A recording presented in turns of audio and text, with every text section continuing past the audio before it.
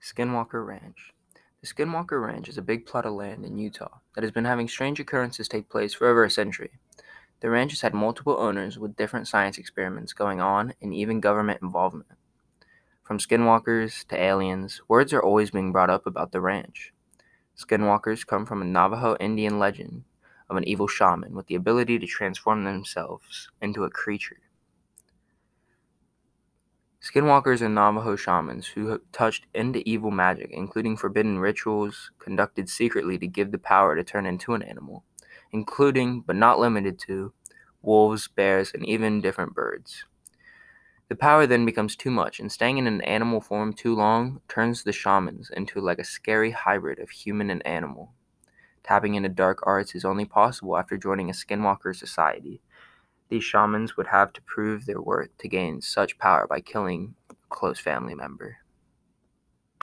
Navajo people had a strict rule about wearing animal skins and would only wear sheep or buckskin.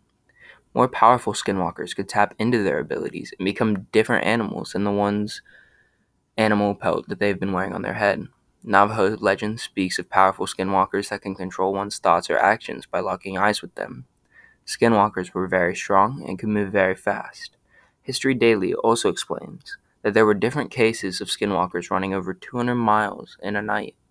With these powers, the evil shamans would be blamed for any murders, animal mutilations, sickness, and really any other chaos.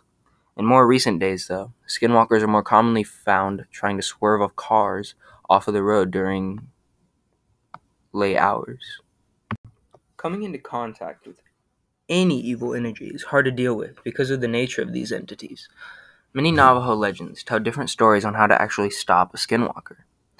Navajo culture researchers suggest on their Legends of America website that the only way to kill a skinwalker is by calling out the true name of the cursed witch, or by dipping bullets into white ash.